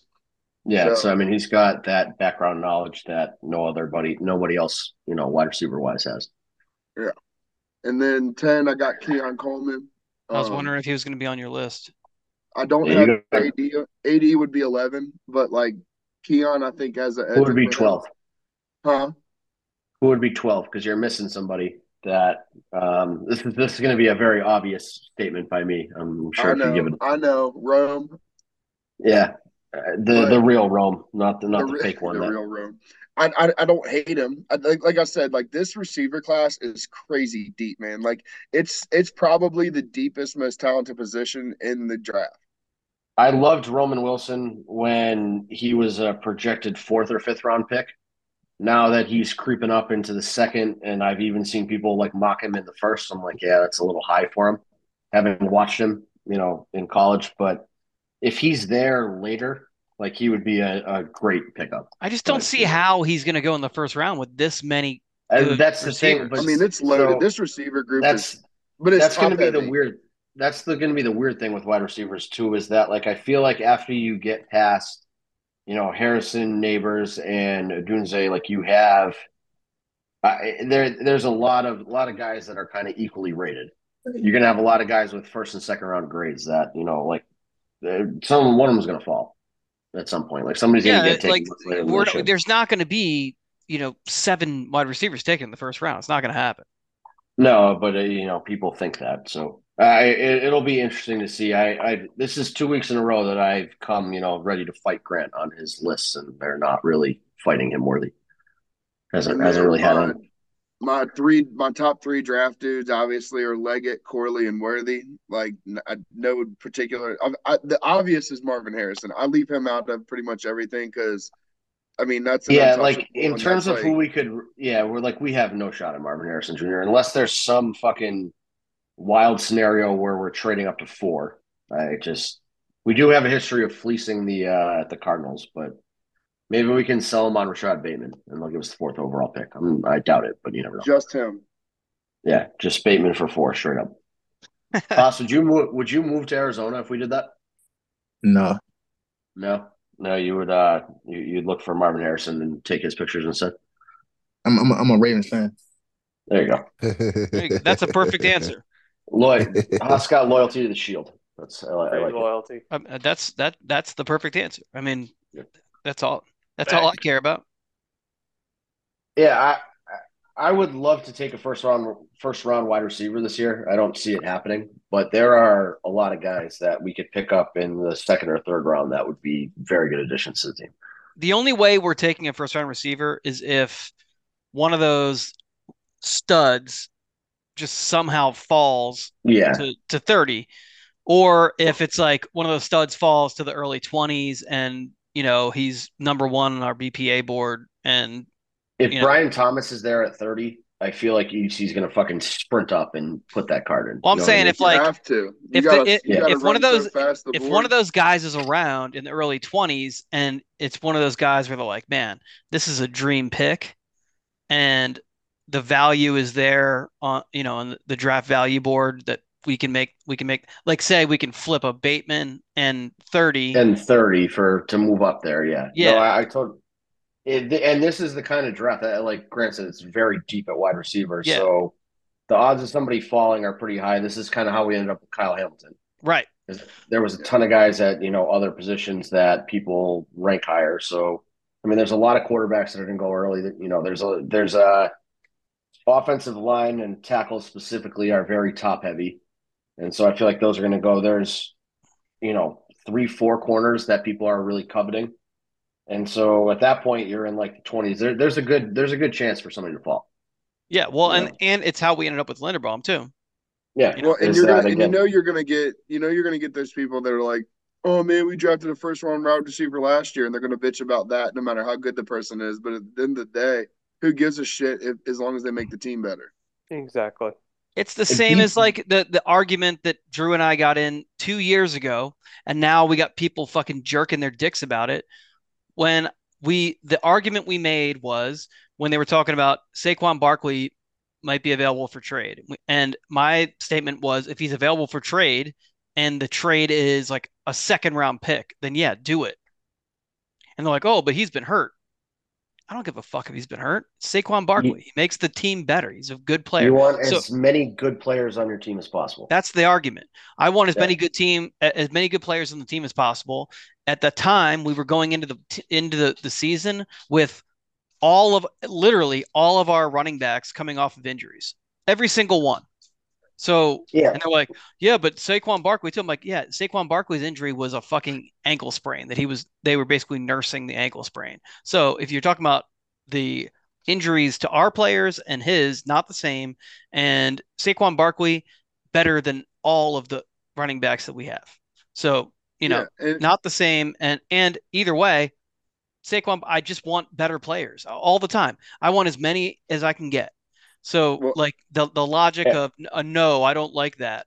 Fuck you. I always want good players. And now people are like, give me Saquon Barkley now that he cost $36 million for 3 years. Think about the obvious though. Like it's a deep receiver draft. It's already been established. Like, but where we're picking at 30, if we're not moving up because of the depth of the draft and the needs that we would need, why not take a top end wide receiver that's going to fall to you that any other draft would be a top 20 pick? You're getting him at 30. We have struggled historically at drafting wide receivers, but not just drafting, just at assessing wide receivers as skill players. So period, having a variety of wide receivers at any given time. We've had one who's good and we've had the rest suck, or you know what I mean? Like we've never had like a fully stocked arsenal of wide receivers, and we're getting to the point where we have that. Like last year, I think probably it was the most diverse arsenal of wide receivers we've ever had. That was the best we had since Super Bowl year. So yeah, probably. So and arguably more talent last year than I think ever. Personally, I just like if you want to go like pound for pound, probably the most talented group of wide receivers ever. Now, Bateman didn't live up to his expectations, blah, blah, blah. But we had 5 first-round wide receivers on the team last year. Yo, I got to head out. Before I leave. All right, Haas. Before I leave, y'all doing a song? No, we have an outro now. Y'all talked about that boy Bateman so much, my man got to go, man. That's crazy. Yeah. That's his man. He's got to, So wait, y'all be safe. All right, man. Thanks for joining us. All right, man, bro. All right, Haas. So I don't know how to leave. If we can, if at 30, the best pick, the best guy there is a great wide receiver who fell to 30, you take the best wide receiver. And, if there's an opportunity to trade up early in round 2 and get a really good wide receiver, again, and I'm gonna repeat it every single fucking week. And if people don't agree with me at this point, you're brain dead. Trust EDC. He's really fucking smart. He's put us in a position now where every year this team has gotten better. The only reason the team slipped up at certain points in the past, in a couple years past, in was 21 and 22 was injuries. Yeah. Right. Had nothing to do with the roster construction. So and John Harbaugh. I mean, and coach, and coaching decisions in the moment. Sure, and whatever you want to call it. What happened? What? And I'm agreeing with the coaching part and that bitch. Greg Roman, But EDC has built. EDC has done. He's built a hell of a fucking roster, man. He's done his job. EDC is not the problem. It's the coaching. Okay, and listen, people will accuse me of being biased. That's fine. I will put EDC against any GM in the league. Any. Even Jerry Jones. I was just about to say that. I'm just saying, like, EDC cook. EDC head to head with any GM in the league. I'm sure you can make an argument for another one over him. That's fine. I'm just saying, like, you can put EDC head to head with any GM in the league. Outside of Brett Veach, who do you have a legitimate argument for? I'm saying he is a top 2 to 3. You could probably say John Lynch is up there too. But again, no wins, no Super Bowl wins. So right. But I'm saying, he missed really early and traded up a fuck ton compensation. Yeah, for Trey Lance. You don't have a Trey Lance. No. Yeah. EDC has not taken as many wild swings as some other GMs. Right. But that means he also doesn't have the massive misses. So no, EDC is a top 2 to 3 GM in this league. Yeah. Period. He just is. He does his job at a very high level, so I trust him. So, it is what it is. Actually, I wanted to get back to a point Grant made last week. At EDC, we trust. Yes. Yeah. I mean, people 100%. used to say that. People used to say that as like a joke to be sarcastic, but that's like actually how you should feel. 100%. And they said it because we really felt that way about Ozzy, but we should feel the exact same way we felt about Ozzy about EDC. I think you should feel better about EDC than you felt about Ozzy. EDC was Ozzy's understudy for so long. Yeah, and let me say another thing too, right? People gotta stop trying criticizing EDC for his draft picks, acting like Ozzy ain't had some bad draft picks too. Hello? People people criticize EDC for his draft pick like 2 games into their first season. It's crazy. And like the only bad draft EDC has had is 2019. Right. But they were criticizing his 2020 draft during 2020 season, the COVID season, during the 2021 season. And then by the time we get to this past season, that 2020 draft is like one of the best drafts we've seen in a while. In a long time. And 2018 was an awesome draft. I mean, one of the greatest drafts. 2020 is right there with it. A really good draft. I think we have gotten to the point where if the Ravens make a move, you should just accept it's the right move, player personnel wise. Yes. Like, at some point we were questioning everything they did. And that was fair because things weren't working out, but now it's the opposite. Like, things have always seemed to work out. I mean, if we're looking at like misses that EDC has had, I think you have to put Yannick Ngakoue and Earl Thomas in like the top 3. And neither one of those was really a horrible move at the time. Well, and Yannick, I don't think was an EDC miss. I think Yannick. And so did I. And I think it was more of he didn't work out. I think it was a scheme issue, and it was a wink problem more than an EDC miss. Yeah, you brought a guy in who you brought a guy in who filled a need that didn't fit your scheme. It was just used wrong in the scheme. Right, and it was a trade situation. It wasn't like a free agent thing where you can go grab anybody. Like, that was the guy that you could get for the price you wanted to pay. I think Yannick, if he were to come here right now, would be much better. Well, I was just about to say, like, if he would have been there the last 2 years of Mike McDonald, like, he would have been the Yannick we thought we got. Yeah. He would have had like 12 sacks a year. And again, Earl Thomas was great on the field. Earl Thomas didn't fit the locker room. That was the biggest issue with him. Well, and unfortunately for him, the lasting memory of him is him getting ragdolled by Derrick Henry. Yeah, and that's a bad visual. How many guys have been ragdolled by Derrick Henry over their career? Like, if we're being honest, it's not. And it's the combination of many.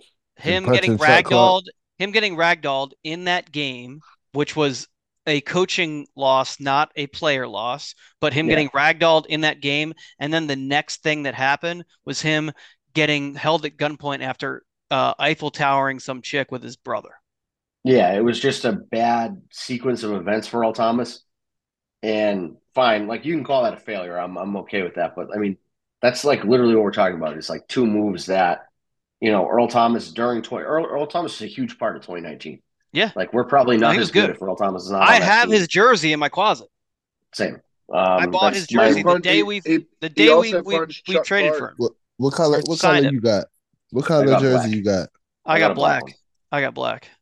Oh, I got all black one too. I got my shit signed too. Oh, actually, you know what? I think I may have purple. I waited at like almost 1:00 out there. I said, bro, I'm getting this jersey signed. And then mine's in the back of the closet. He was fucking good. Like, it didn't work. He was. I mean, he was good. You know what? You're right. It just if we want to, actually, you know what? If we want to trace this back, Derrick Henry if you want to go back to the origin story of Antonio Brown becoming a fucking crazy person. Oh, it's Vontaze Perfect. Derrick Henry may have actually caused Earl Thomas to become unhinged. He was always unhinged. But really, his leg was in shambles, and he felt the need to flip off the. Loosen the screw. Already unhinged. Really loosen the screw all the way, because after that, then he might have been the nail in the coffin, but he was already down that slope. He was already on his way down. But after that happened, then he went to training camp.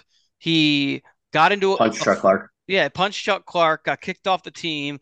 Eiffel towered the chick. Got held at gunpoint because his wife found. You have the timing. You have the timing wrong on that, but that's fine.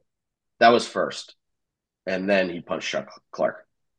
The fuck house thing happened before training camp. Yeah, that happened in the off season. Yeah. Yep. Yeah, that happened in March. Oh yeah, because they figured that out that he didn't actually do anything wrong. Yeah. Yeah, so it was just initially it was like a kind of like a Zay Flowers thing of like it was police came to this address and Earl Thomas was involved, and then the story came out that she traced his location to an Airbnb and held him at gunpoint because him and his brother were sleeping with like 3 women at the same time in the same bed. And then it was a classic Willy Wonka situation. Yeah, and then he came to camp. Charlie Buckets punched Chuck Clark for not knowing coverage assignments, which again, he was not wrong.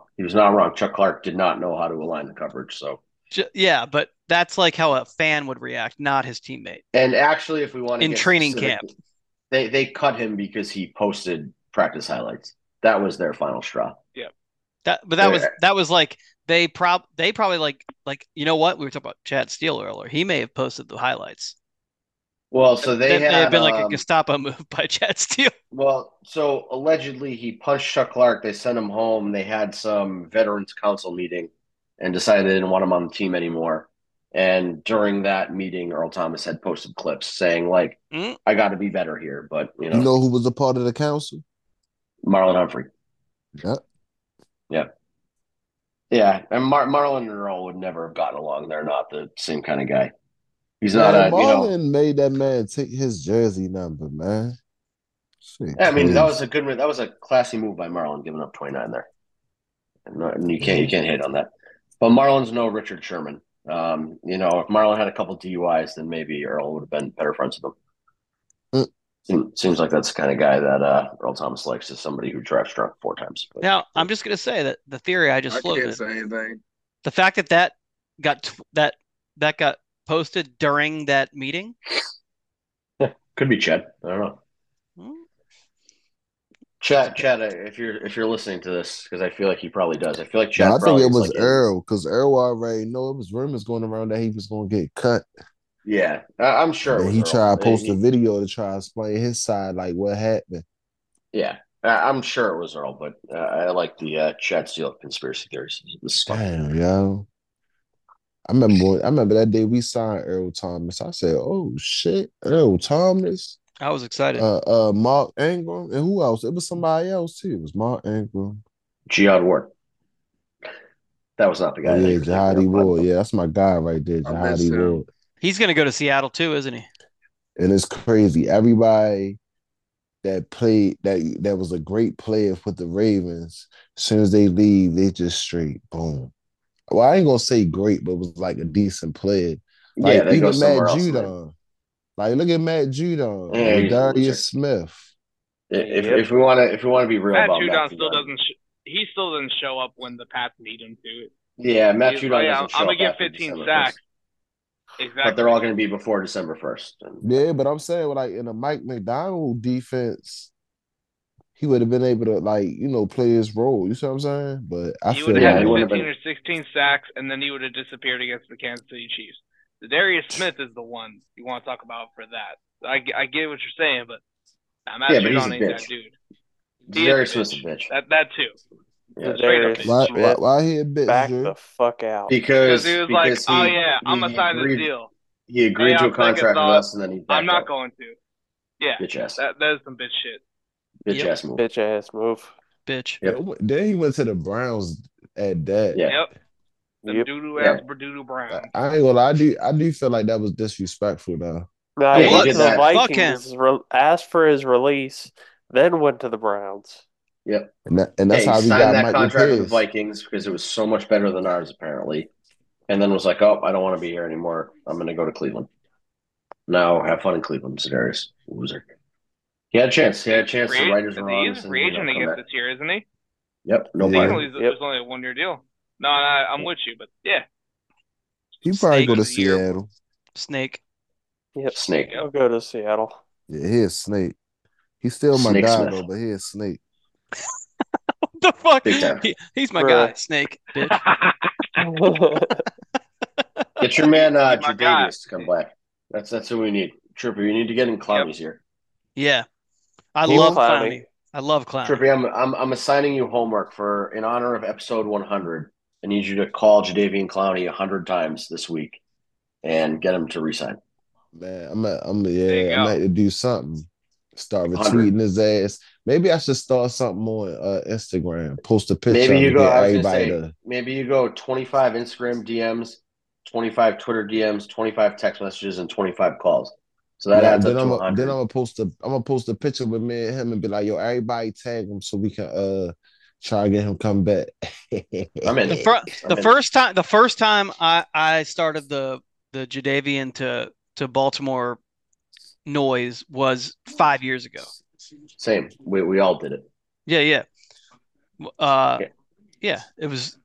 He was in Seattle, I think, at the time. But yeah. I mean, Grant and I were fucking screwed before you ever even came on. Grant and I were screaming for Clowney and Odell. Well, the 5 years ago was way before any of that. It was none of us knew each other. I'm just saying that when since we've known each other, those are the two guys that we have all three of us have been like, yes, let's fucking get at my work at the time. There was one other Ravens fan, and I would like secretly be on Twitter and I'd be like monitoring what was going on, and I saw that the Ravens were interested in Jadeveon Clowney around the trade deadline, 2019 season. And I was like, like sending emails to him on the company emails like a fucking idiot. And yeah, so I was. Do you remember the old school big Clowney to the Ravens guy in 2019? The old school Clowney jersey swap, which was Pernell McPhee's body with somebody put Clowney's head on it. That was great. Those were the fucking days of Twitter. That was hilarious. Just like totally wrong build, like looked nothing like Clowney other than in the head. And then it was just like, yeah. Oh, good times. They're just like, we're just gonna find a black guy with dreads and put a different black guy with dreads. And he wears number 90, and that's what Clowney was wearing at that point too. So it was just like it was perfect. It worked. Yeah, I need to address something Grant said that I somewhat disagreed with last week that might actually turn out to be right. So Grant put Saquon ahead of Derrick Henry on his list. I would say that a lot of the early contract projections that come out tend to actually be pretty close to right.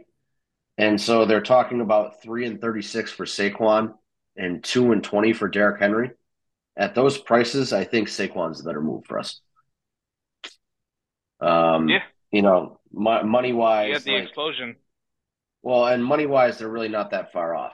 You're talking about $10 million a year versus $12 million a year. Like, I was thinking Saquon would be getting in like the $15 million a year range, which is kind of why I was like, I take Henry for a little bit less.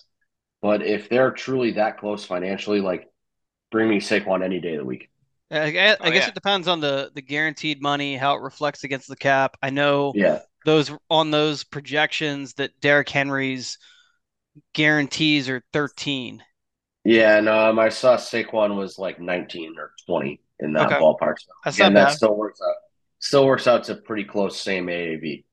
Yeah, and we know that.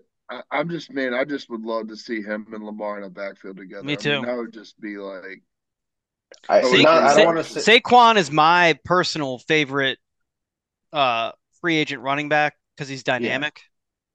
Yeah. I just never thought that he was a possibility money wise because I just thought that no matter what, like he is the better player than Derrick Henry right now. But Derrick Henry, I thought, was going to be a much cheaper deal, like dollar value. That you were going to get more out of Henry for the money that you were paying him. But that projected value number, it ends up being pretty close, to be honest. Well, but hold on. But what I'm about to say is not what you think I'm saying. Projected value number. We just gave. We basically just sucked EDC's dick for fucking 5 minutes. EDC is not going to pay the projected value number. He's not. EDC is very, very good with the only exception to this rule so far is Lamar got basically exact market value, like dead on market value, and which is undervaluing Lamar. So that's exactly. And before that, Odell got over market value, and the reason he got it was to move along the Lamar contract. Well, and he got over market value cash wise because he got under market value cap hit wise. So there was that trade off there. I think that regardless, I think the framework of a Saquon Barkley deal is that you're going to have to pay him $20 million guaranteed over 3 years versus $13 million guaranteed over 2 years for Derrick Henry. And so to me, I think Saquon makes more sense at those dollar amounts. I also think that honestly, what Saquon and what Derrick Henry can both do at the core of what they do and what we need them to do isn't that much different. I think Saquon does more.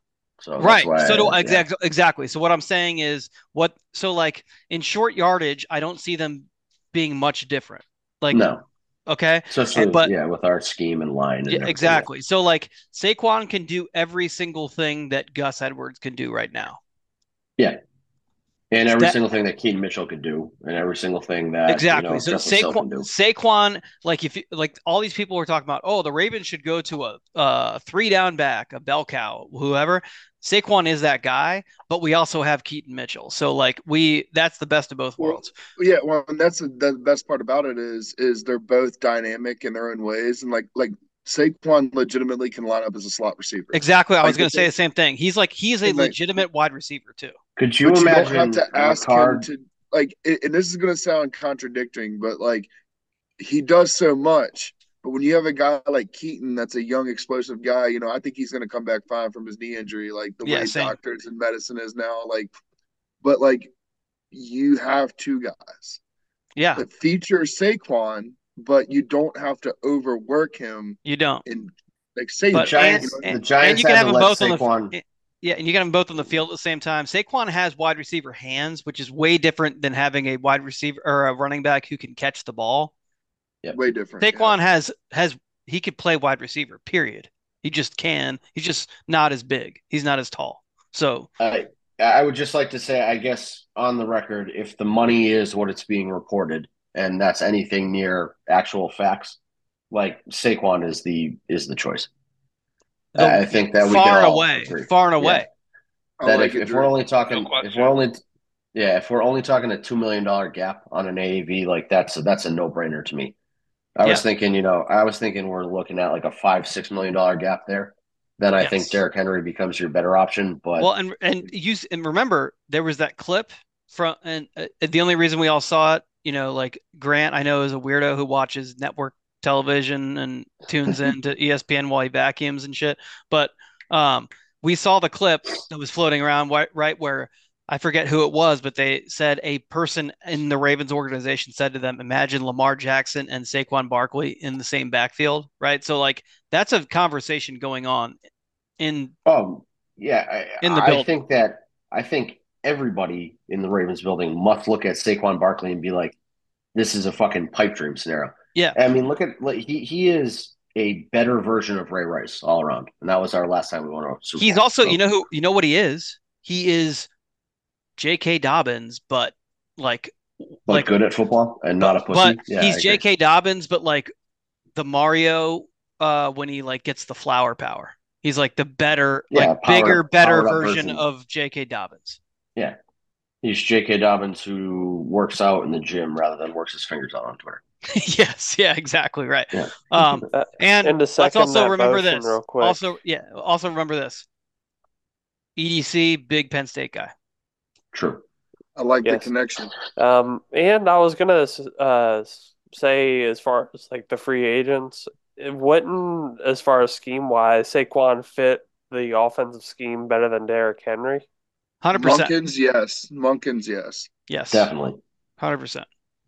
I think before it came down to, I think Derrick Henry was assumed to be more attainable, and they're both attainable now, I guess is the point. Because I think that nobody really thought that Saquon would be realistically attainable, but he seems to be in that range now. So fucking do it. Remember during the season last year, the Giants, they were sort of like on the edge of playoff eligibility. Like it was weird. I mean, the NFC East was in a weird spot. Like it was strange. It was more the NFC wild card that there was nobody really. Exactly right. It was all like 500-ish teams. And remember, like in the middle of the season, where what's his name? Danny Dimes. What's his real Daniel name? Jones. Daniel Jones. Like his neck injury like resolved itself, and he got hurt some other way, and then they had that fucking weird Italian guy who was going to pizza parlors and shit. Tommy DeVito. Tommy DeVito. Yeah. Coincidentally, the fucking Joe Pesci's character in Goodfellas, Tommy DeVito. Yes. Yeah. So, I think that they were considering trading Barkley at one point, and then they pulled him back off the trade block. So because they thought they were in contention. Yeah, but the Ravens were trying to trade for basically all the running backs. They had available.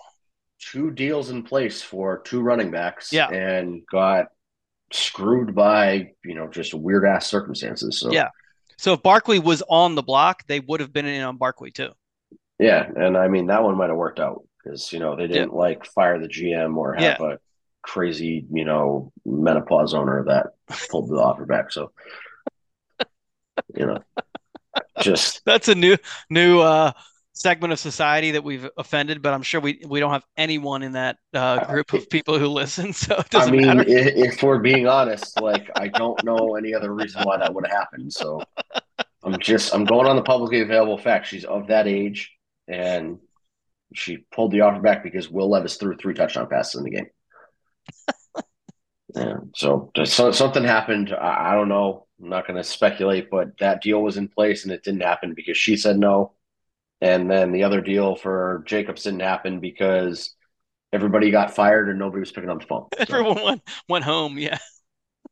I wonder how many times EDC called the number that was, for the former GM of the Raiders at that point, being like, dude, you said we had a deal. Like, what the fuck, man? And then he's like, nah, man, I'm a happy hour. Whatever, dude. Well, allegedly, if you look at how that went down, that supposedly happened at 10 o'clock at night. And it didn't get reported till 8 o'clock the next morning. And I guarantee EDC strikes me as the kind of guy who, when something's on the back burner there, doesn't sleep. he's probably up all night, like refreshing his phone, like, dude, what the fuck? This guy said we had a deal. And then, he's not picking up phone calls. Like, nobody's returning their calls. And all of a sudden, like, yeah, they're all fired. Like, fuck off, dude. In the morning, it's EDC's desk has like 72 cups of empty iced coffees from Dunkin' on it. Yeah, it's just all Dunkin' iced coffees pacing around his office. And then, you know how we were talking about Chad Steele being the mob guy? Yeah. He's the enforcer, while EDC is the mob boss. Yeah, he's the Don Corleone of the Ravens. Will doesn't understand that. Will doesn't understand that reference, but everybody else will, so it's fine. Yeah, it's because it's the greatest original and sequel movies ever. Can't go trilogy because The Godfather Part 3 is kind of meh. One great line from Godfather Part 3, but other than that. Yes. When I think I'm out to pull me back in, or yeah. No. That's where he belongs. Well, I mean, just the whole, fucking Joe Montana shooting up a, mob boss meeting with a helicopter was just, it kind of ruined the whole movie, but. Yeah. Or, Michael kills Fredo and then has like a mental breakdown about it, like 25 years later. It just doesn't really make sense. Yeah. No, it really doesn't. The downfall arc was what it was for number 2. So, anywho, that's going to do it for this week's installment. We've done 100 fucking episodes with various different lineups, people in various different roles. Here's to 100 more. Brandon, hold on. Before Jake does his dumb shit, plug your podcast. Fuck off, bitch. The podcast Around the Flock is nonchalantly on a hiatus. Well, yeah, I assume because you weren't consuming football, but I'm sure it'll be back, right? Yeah, whenever I get back on track with wanting to consume football and hopefully work doesn't get or burn me out as well, catch us at Around the Block to watch Around the Flock. Me and my cohort TD Hunter. We're not fans of his because he's a white man. Don't talk to him. Don't talk about him. Fuck him. Don't talk about him. When you guys do go support Around the Flock, just make sure you leave anti-white pants and pro-Brandon comments. And then we're good to go. I can dig that. I only support Brandon. I don't support his partner. Fuck him. And until he disavows white pants, we can't support him here. Listen, we've discussed this on the podcast. We're not sure if you guys caught the episodes where we talked about it, but TD is down for whatever wins. That's not what he said to me. That's not what he said to me. The problem is it's not an outright disavowing of white pants. He is not going to disavow. The issue that I'm running into is he's not going to disavow it, but he is going to be on the side of whatever wins. Okay, hold on. Right, but like everybody you have to carry this message back to him. He has to disavow black jerseys and white pants. Yeah, we'll start small. I will do my best because he is currently on a social or Twitter hiatus. That's fair. Yeah, I mean, I would be on a Twitter hiatus too if I thought white was a great jersey combo. So I get it. No, but I've upgraded white to neutral status. Yeah, but I mean, didn't they won in white on which primetime game was it? They won twice. Yeah, but one of them was against the Cardinals, wasn't it? Christmas. Christmas. Yep. Christmas was the real. They're at 500. They're at 500 with Lamar. They're at neutral status. So it's a yellow light. They're at neutral status. So I'm giving him. I'm not benefit of the doubt. I'm nonplussed. Yeah. So just if you can get him to at some point disavow black jerseys, white pants, I think that'll be a great black step. Black jerseys, white pants are. Yeah, right. 0.33. I'll pass along the word. That's right. But anywho, hey Trippy, that's gonna do. Hold on. Hey, hold on, Jake. Trippy. Yeah. You have to die with Jake. Yeah, you gotta go ahead. Jake can do it by himself. No, you got to die with him. Right. Now fuck off. That's Jake gonna do it for this week's installment. We will be back next week, another 100 episodes, 200 episodes, 300 episodes, however many fucking episodes to discuss this, that, and the other. But meanwhile, the OG is back. It's time for me to die. There we go. The tripping one coming in at the end. Zone 32. All I wanted was, see, it's episode 100. We need 2 deaths. 2 deaths. And we have to do one. We have to do 101. A death duet. Yeah, died like my parlay today, man. Shit.